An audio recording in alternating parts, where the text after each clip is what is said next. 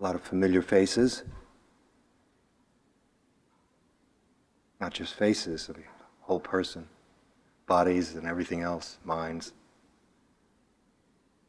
And there's some new people. Everyone here is satisfied the prerequisite of some practice, although there are some people who've had retreat experience but not here. And some of what Corrado and I have to say this evening will be quite familiar to many, if not most of you. Although every time we hear it, it's a challenge to take it in more deeply, and of course, most of all, to live it. A retreat is an opportunity for, in a sense, heightened spiritual ripening. Whatever your practice is like, and I can assume that everyone here has a practice. When you come together, when all of us come together and pool our resources, have a building set up for this purpose and a staff that is also rowing in the same direction, whereas the conditions are as much as possible, as much as humanly possible, arranged to maximize our ripening, our spiritual ripening, our flowering as people. So we do everything we can to create conditions that contribute to calmness and clarity and peace. And of course, most of all, clear seeing and understanding that grows out of such calmness and peace.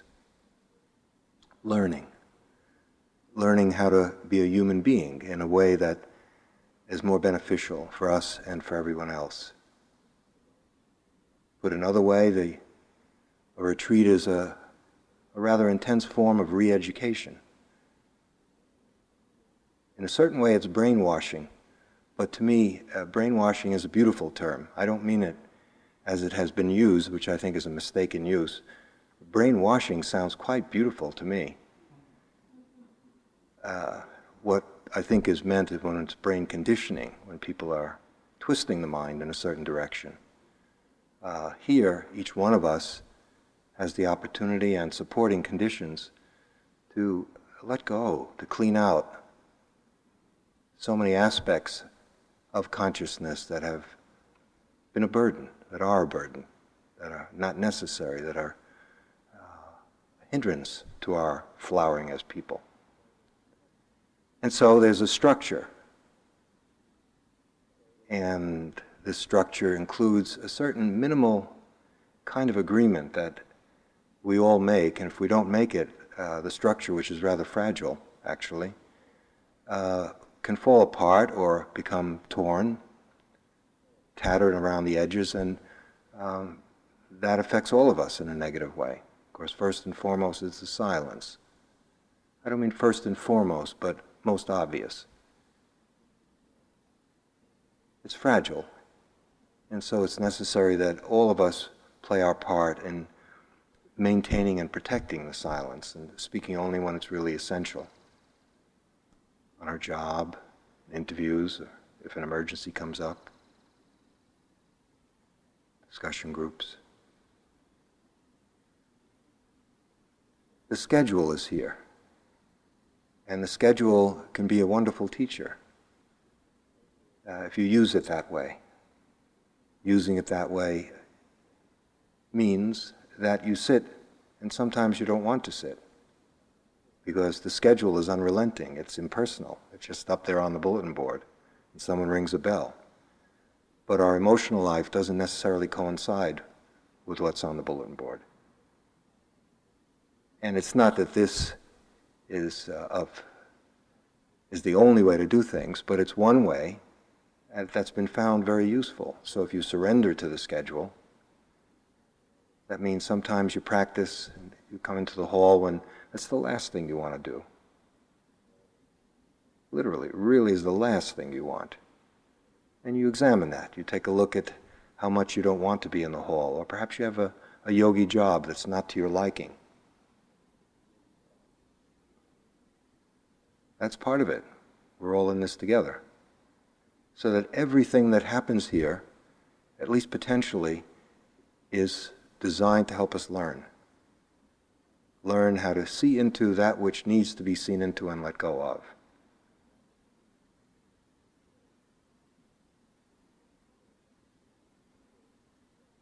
A minimal set of agreements that is really essential for us to make are the precepts, the 5 precepts. Not to kill. In the context of this retreat, and at this time of the year, that I don't think we're too much danger of killing each other, except mentally, but bugs and other creatures and critters, is to try to honor that precept. Try to understand why it's there in the first place, since we may be a bug for someone else. We don't like it. So, we look at that one. That may not be major in our practice here. The center is kept clean, and we do our best to minimize problems having to do with animals or mosquitoes and flies and so forth. And stealing, you might think, well, that's not too relevant. What's there to steal? You'd be surprised if it says 1 cookie first time around. Take 1 cookie, don't take 2 cookies. That's stealing. That might mean that someone else gets no cookie. Okay, in the big scheme of things, with enlightenment hovering over us, that's rather trivial. It's just a cookie, for God's sakes. It's not about that, it's about your mind. And that's another part of where the surrender comes in, to just, so many of us are so individualistic. We have so many different preferences and tastes, dietary and clothing, and to have no scents or unscented or scented. It's endless. 1% milk fat cottage cheese, that's not enough. I want 0. We can't. It's impossible to please everyone. And when you come to a retreat of this sort, it's an automatic kind of renunciation. We leave a lot of comfort back home, waiting in line for showers. And you all know what's in store for you. The new people may not. That's a kind of renunciation. This isn't home. It isn't set up for your individual expression and creativity. Now you can take that as some kind of violence against you, or you can again use that for learning and seeing what it brings up for you as the retreat unfolds. Trying to just humbly practice along, all of us practicing together.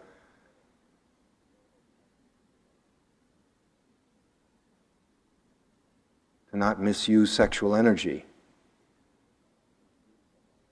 Well, you might think that that is also pretty safe on a retreat, but that's not true. I wouldn't say it prevails, but it happens. In a more subtle way, not literally a sexual exchange between people. But if you've come as a couple, sometimes good friends come, or partners, or husbands and wives, it's really good to understand that this retreat is for you as an individual. This is just from years of doing this. I don't know where you're seated, but it's a good idea to not be seated right next to each other. We've just seen that. We've learned that. There'll be so many times where you want to share either the ups or the downs of the retreat with your partner, your husband, your wife, your pal. Don't share it. Watch the mind. See where that's coming from, the need to have someone feel sorry for you if you're hating it here, or share in your glory as you break through with some wonderful samadhi.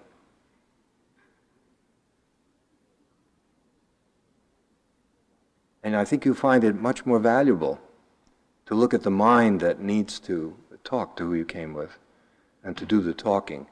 Retreat goes by, as you know, quite rapidly. Before you know it, we'll all be going home, and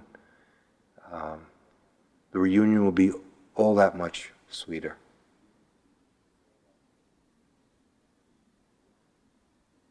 Again, lying, misuse of speech, harsh speech, speech that's divisive, not true. On a retreat, as you see, on a retreat we're pretty much protected from ourselves. We're protected from mischief that we might get into. In the context of the retreat, it means maintain silence. But there's a more subtle meaning that can be extended to the interview situation. It's not that people necessarily consciously lie when you come into the interview, but sometimes we color things a little bit. For what? To protect what the teacher will think of us, or what we think of us. This is not a place for that. It's here for you. You're here for yourself, to learn. And so if you can, be as concrete, as honest, as direct, as open as you know how to be about your practice, about what's actually happening to you here, then we can all benefit from that.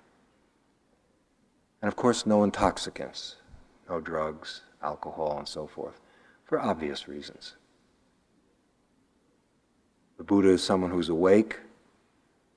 Awakening is what the whole journey is about, clear mind. Vipassana means clear seeing. Let's do those things that contribute to clear seeing. I would add, although this isn't always included in the traditional list, even such matters as diet. Mindfulness is often not fully used. Sometimes we use it for just officially Buddhist kinds of observations, seeing the impermanent nature of all formations. Wonderful, profound, very, very important, as you know. But it can be used in so many other ways that can help us, and sometimes we don't make as full use as we might. For example, the amount of food that you take and the kind of food that you take influences the kind of wakefulness that you'll have. Whether you'll feel heavy, loaded down, dull, or whether there'll be a lightness and a bright quality to the mind. Begin to learn what your food needs are from your own experience. To do that, mindfulness is just perfect. That's what it knows how to do. Just pay attention and refine your ability to eat in such a way as to enhance the mind's clarity rather than to handicap it in some way. As you know, these 5 precepts are often taken formally in a ceremony and are not really meant as so much as commandments from up on high, but finally they are wisdom itself. That is, when we live in ways that are consistent, that are aligned with these precepts, our life and the lives of the people in our life is also enhanced. And so finally, the precepts is just a formalization of what wisdom is. As we learn how to live, we see that the precepts is just a formal statement of wisdom in action. How can any society flourish if people are lying, stealing, and so forth? We also have take refuge, and this one is a little bit more complex. Personally, I don't see much benefit in taking refuge unless it really means something to you. To mechanically repeat, I take refuge in the Buddha, I take refuge in the Dharma, I take refuge in the Sangha, may calm the mind down a little bit and may give you a feeling of belonging. But finally, what that means to you is very much an individual matter. Somebody who's been practicing for many years and has a very clear understanding that these teachings didn't drop from the sky, that they have existed for a long time and have been kept alive and protected by generations of people just like ourselves, because they're so precious. People have given their entire life to protect these teachings, and now we have them. Historically, we have one person, the Buddha. Perhaps if you've studied and read and practiced, from time to time you're grateful that such a human being existed and devoted his life in quite the way that he did, because we're the beneficiaries of it. But even closer at hand, and perhaps more relevant than the historical Buddha, is the Buddha nature that the Buddha was talking about, saying we all are Buddhas. It's the quality of mind. Taking refuge in that aspect that all of us have, that yearning to be free, to live wisely and with kindness and compassion. That's already in our mind, that capacity. We have it.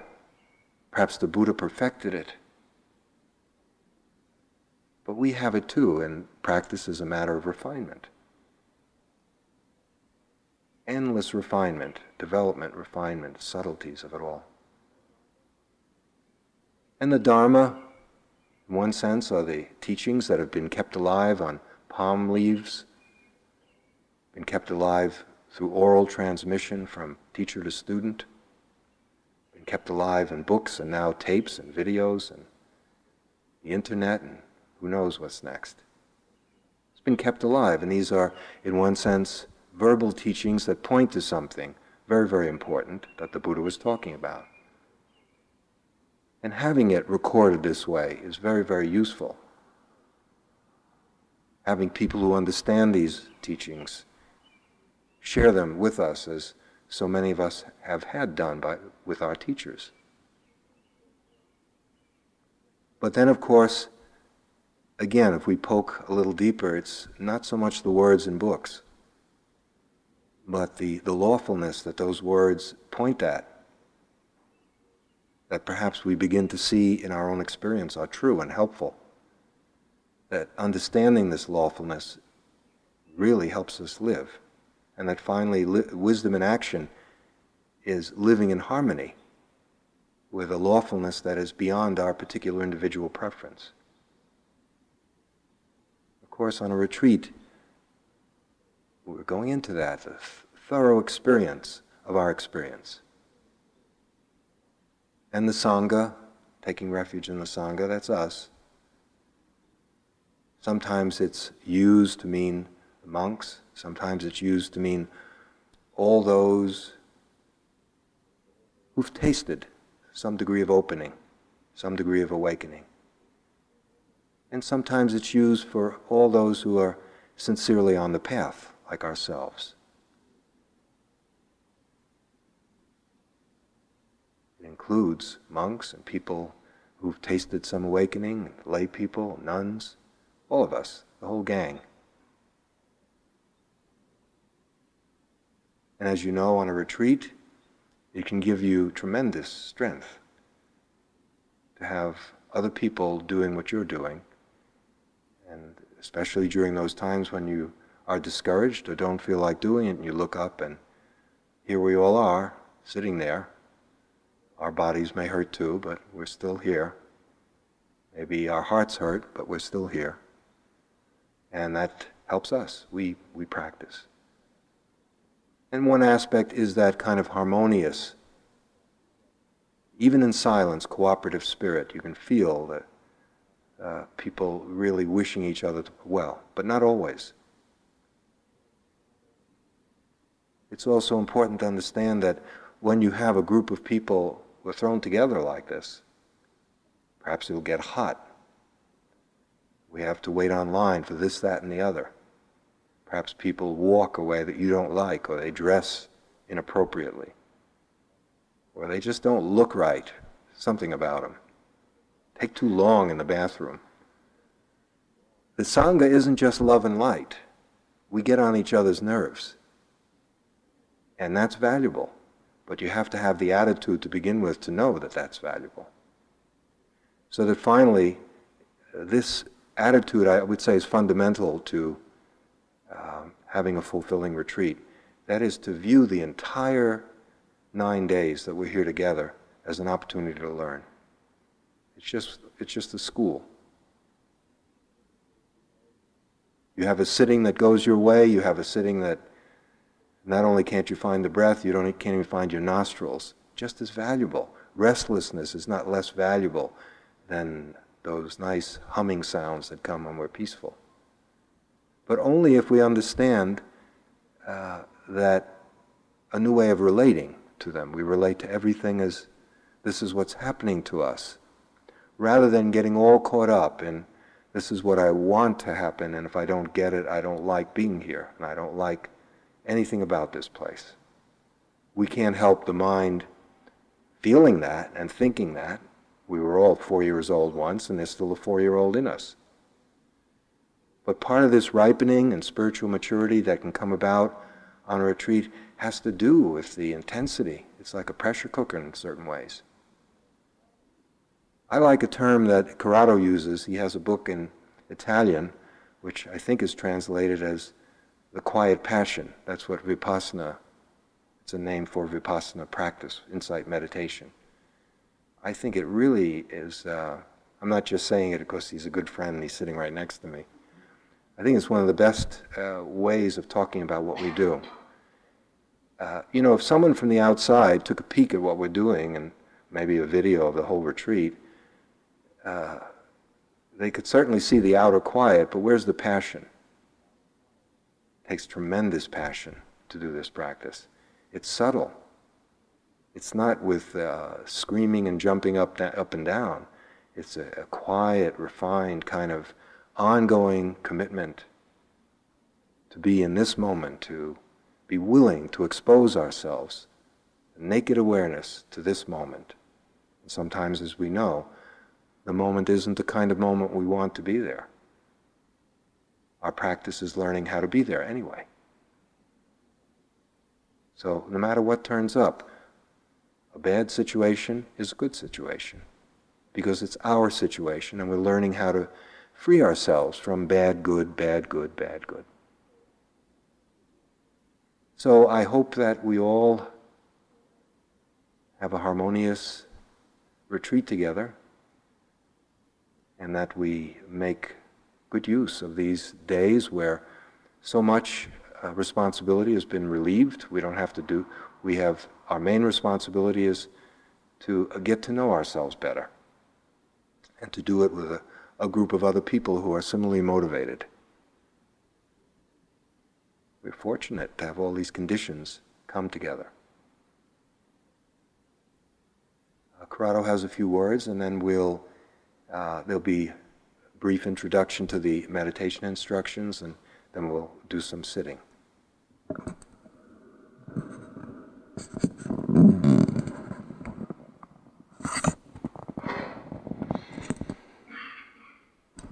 I was thinking that Larry and I have been teaching here since 1985. And for the first time last year, I took a sabbatical. And this year I'm back. And I'm very happy to be back. Meanwhile, in the prime of youth, I became a father for the first time. And so now, this is relevant in terms of meditation, because now I have a new distraction, a strong one. Every time I sit, my son pops in and keeps popping in relentlessly. More when I am away, of course. It can become kind of haunting.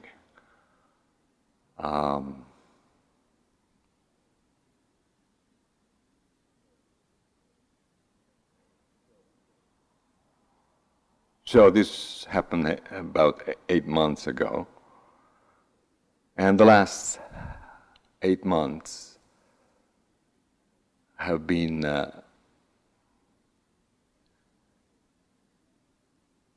at the same time extremely sweet and extremely challenging. I had to put all my Dharma practice into action. And also, I think I opened up a little bit more in between sleep deprivation and,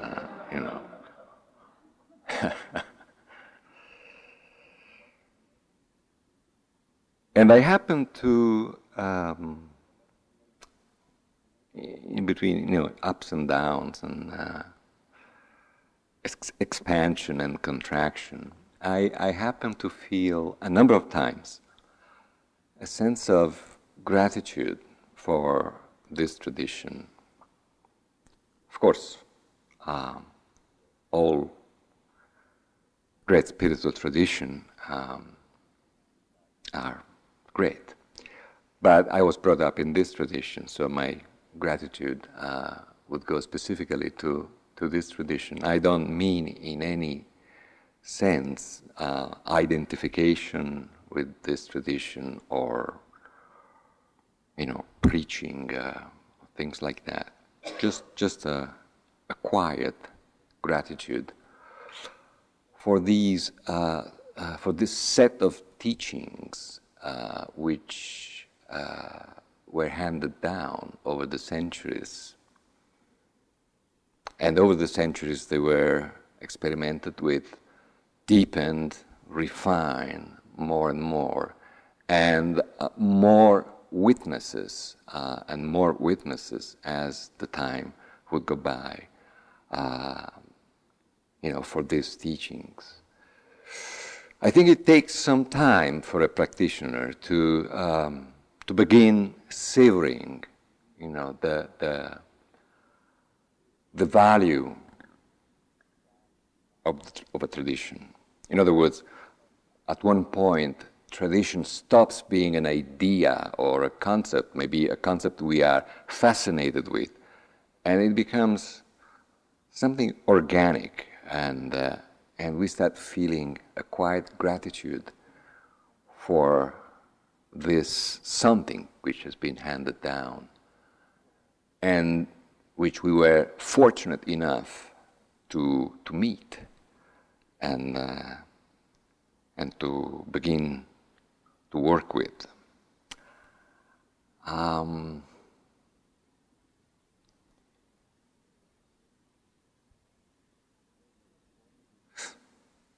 In other words, at one point, one starts feeling supported by the tradition. So at that point, it's not an idea anymore. It's interesting that the meaning of the word dharma is holding, to hold, to support, and is etymologically linked with the word firm. So being supported, being held by the tradition, by the dharma, by dint of patient practice, sooner or later one starts having this experience. I'm talking about an experience, and I'm not talking about thinking. Now, feeling supported, sometimes we feel it very acutely, and at other times we don't, impermanence everywhere. But feeling supported is essential to develop trust. And in the practice, in the inner work, in our Dharma practice, trust is essential in every field and everywhere. But this work, it's simple and difficult, and trust is essential. It is trust which enables us gradually to relax into awareness. Without trust, we cannot relax into awareness. It's just like a law, We are kind of contracted, defended, so we cannot literally relax into awareness. We cannot relax into concentration. we can make many desperate efforts at being concentrated, but I'm not sure that's right effort. And it takes trust to learn, in order for us to learn to let go the causes of suffering. Letting go is something which takes a lot of training, a lot of learning, and it is a kind of learning which has to be embedded in trust. It doesn't work otherwise. We can fool ourselves, we can delude ourselves.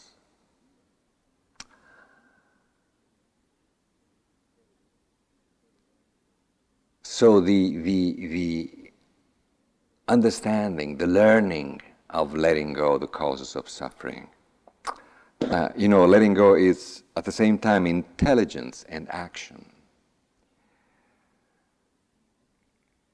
And it takes, as many of you know, a lot of patience, to enter into this kind of learning, the art of letting go the causes of suffering. Sometimes in spiritual language, in spiritual jargon, letting go is a bit vague. Letting go what? Letting go the causes of suffering. This is, again, is the precision of the tradition. The precision and all the work which has been done, letting go the causes of suffering. This is, again, is the precision of the tradition. The precision and all the work which has been done on this crucial theme, and we owe it to the tradition. Tradition is not vague. Tradition is precise.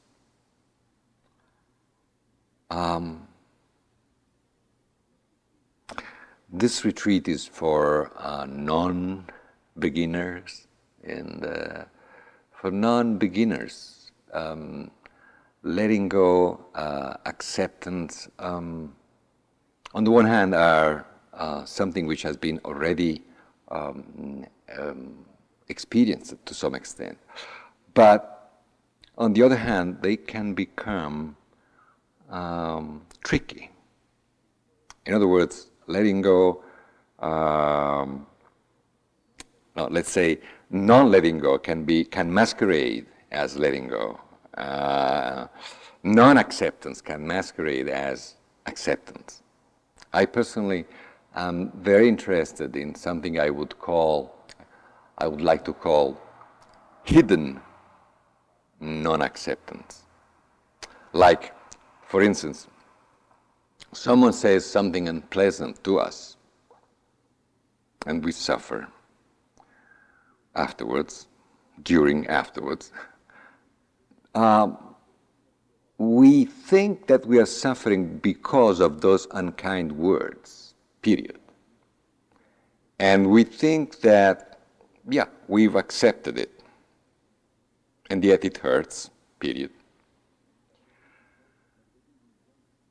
But maybe we don't see that actually we are not accepting the fact that we have been hurt by those words.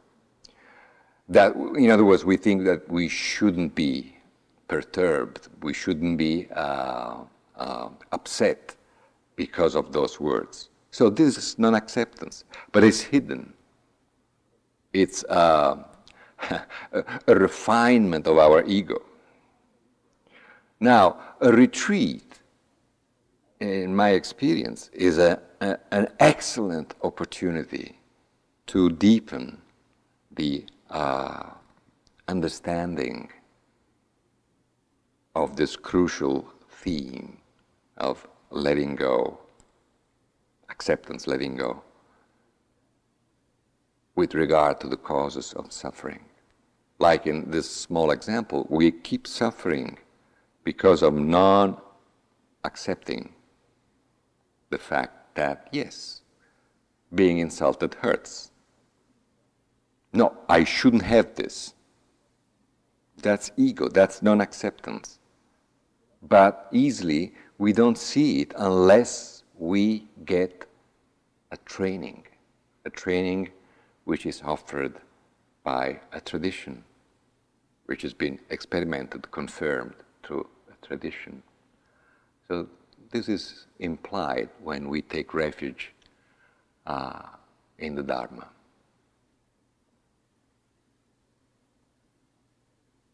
When we offer ourselves the gift of taking refuge in the Dharma, as Larry was saying, we don't do it mechanically. And if we feel that we do it mechanically, we better wait.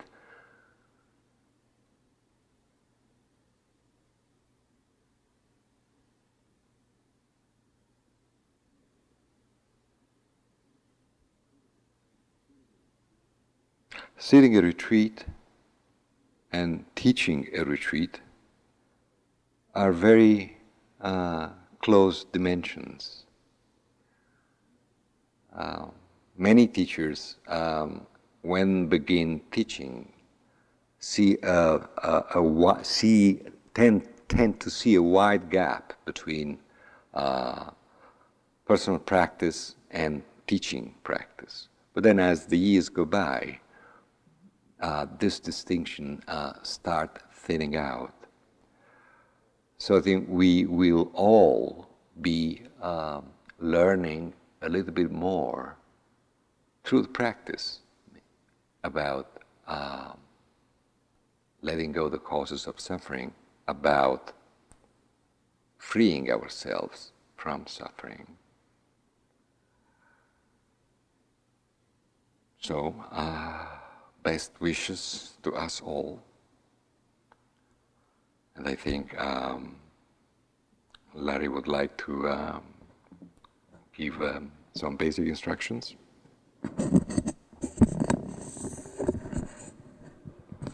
Before we do that, why don't you all take a stretch, a break, stand up. You've been sitting for a while now.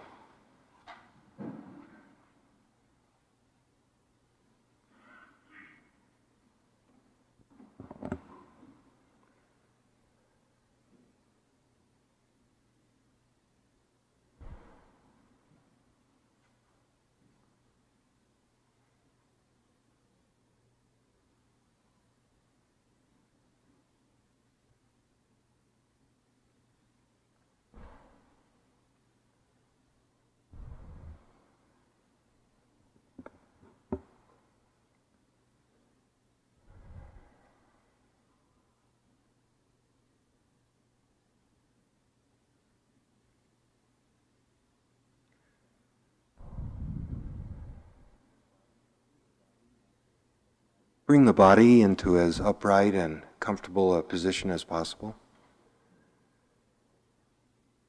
so that the head, the neck, the back are in a straight line.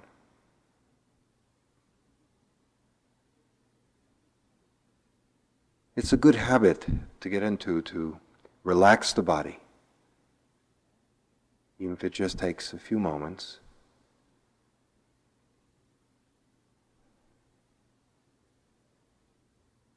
In this, our first sitting, take a few moments to move down from the head, move your mindfulness on a journey throughout the body, just sweep through the body, relaxing the head area, the face. Sometimes the eyes are very tight with determination.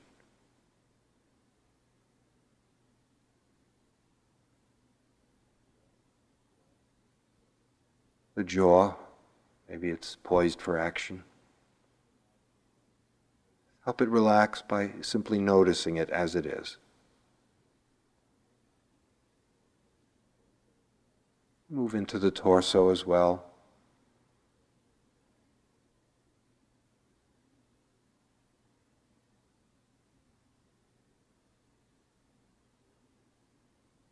Just directing mindfulness throughout the front and the back of the body, feeling the entire torso can relax it. Begin to include the shoulders and the arms and the hands.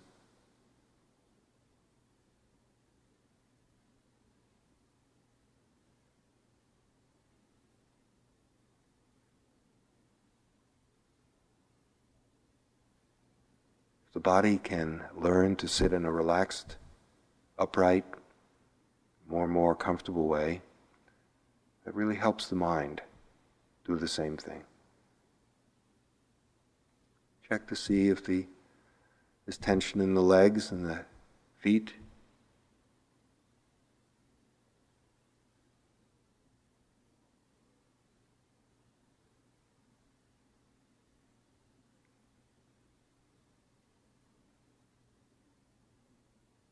And for just a few moments,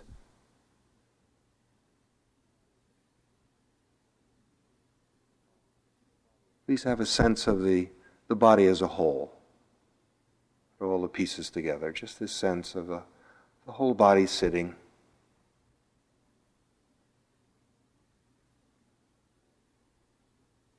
Upright and relaxed.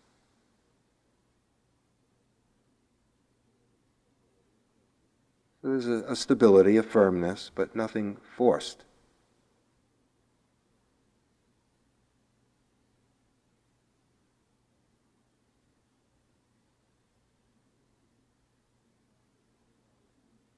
And in beginning our retreat, sometimes it's rather useful to check the mind as well, to see if you've come with some baggage. Some project that you're going to establish. Some decision that you definitely will make by the end of this retreat as to whether to take the job or give the job back or break up or get married or whatever. Or a particular trait that you're determined to root out by the end of the 9 days. Let it all go. It's best to start with as much innocence as possible. Allow the retreat to present itself. Allow your life to unfold.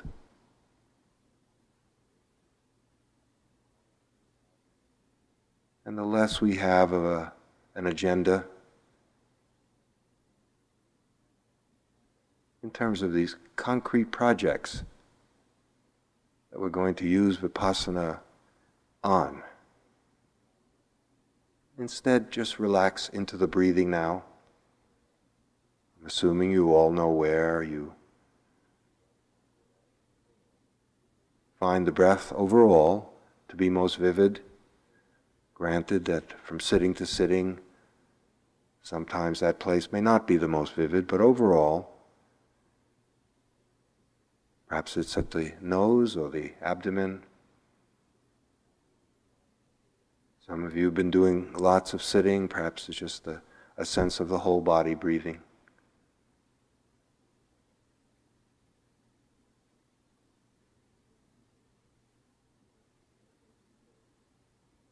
In these first few days, we're going to encourage each other to take up the breathing in a singular way. It's going to be featured. We're going to use it as pretty much an exclusive object of attention. And let's begin to do that now.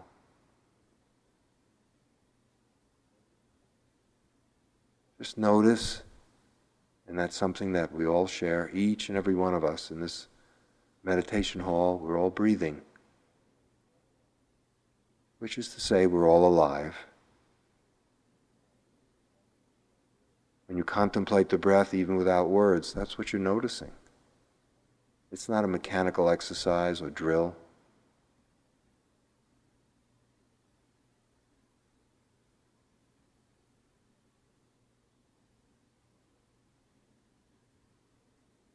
So, Come to rest in the breathing, wherever it is for you. Taking it one breath at a time.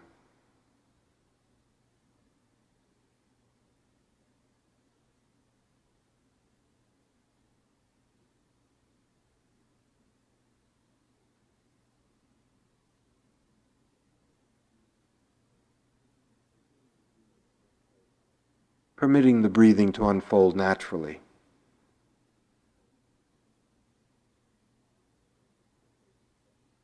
We're not trying to shape the breath according to some pattern, perhaps ideal breathing, but rather let the breath follow its own nature, assume its own rhythm or even lack of rhythm. Let it alone, just let it happen. And meet it with interest. Experiencing each in-breath, each out-breath.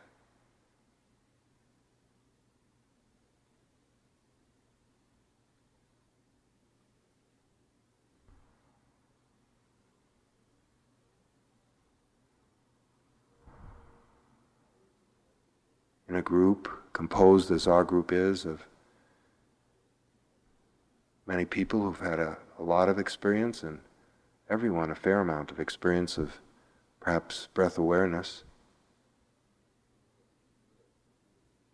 we have to be alert to see if we've become habituated to it. We've followed the breath in, out, so many hundreds, thousands of times. Has it lost its freshness for you?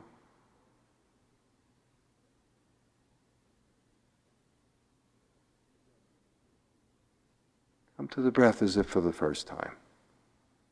You're just hearing these instructions as a brand new practice in your life.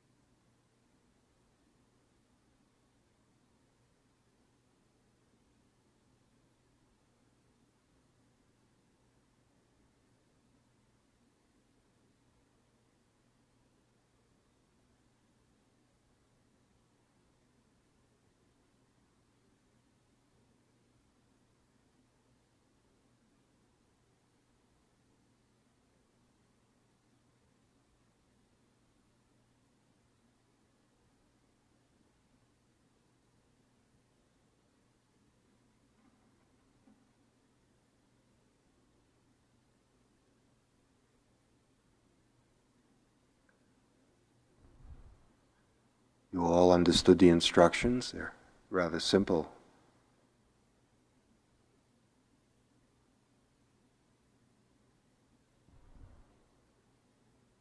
You know exactly what to do. And yet in spite of this, the mind seems to have a mind of its own and prefers to be elsewhere. It doesn't want to be with breathing. It would much rather be with a conversation that went on earlier today at work.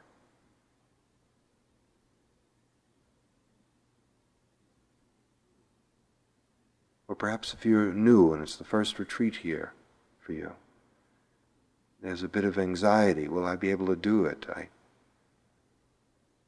don't know. Not sure I like this place.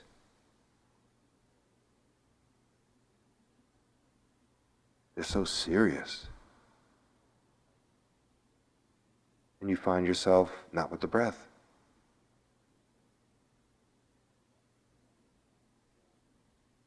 Come back, ease back, coming back without blame.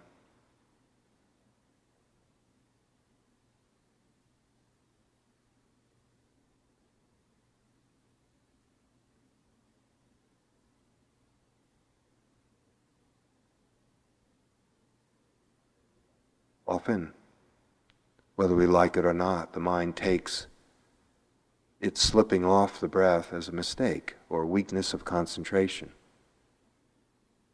And then there's a waking up to that. We see that we're not with the breath. That's awareness of unawareness.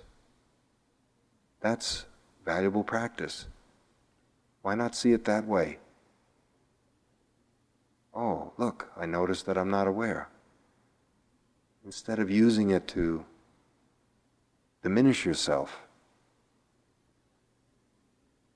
why not just come back without evaluation, judgment, norms that we've made up as to how the mind is supposed to be. So we come back without turning the departure from the breath into a problem. We come back as many times as we slip away. Period. That's it. And then, as you know, little by little, the mind settles down.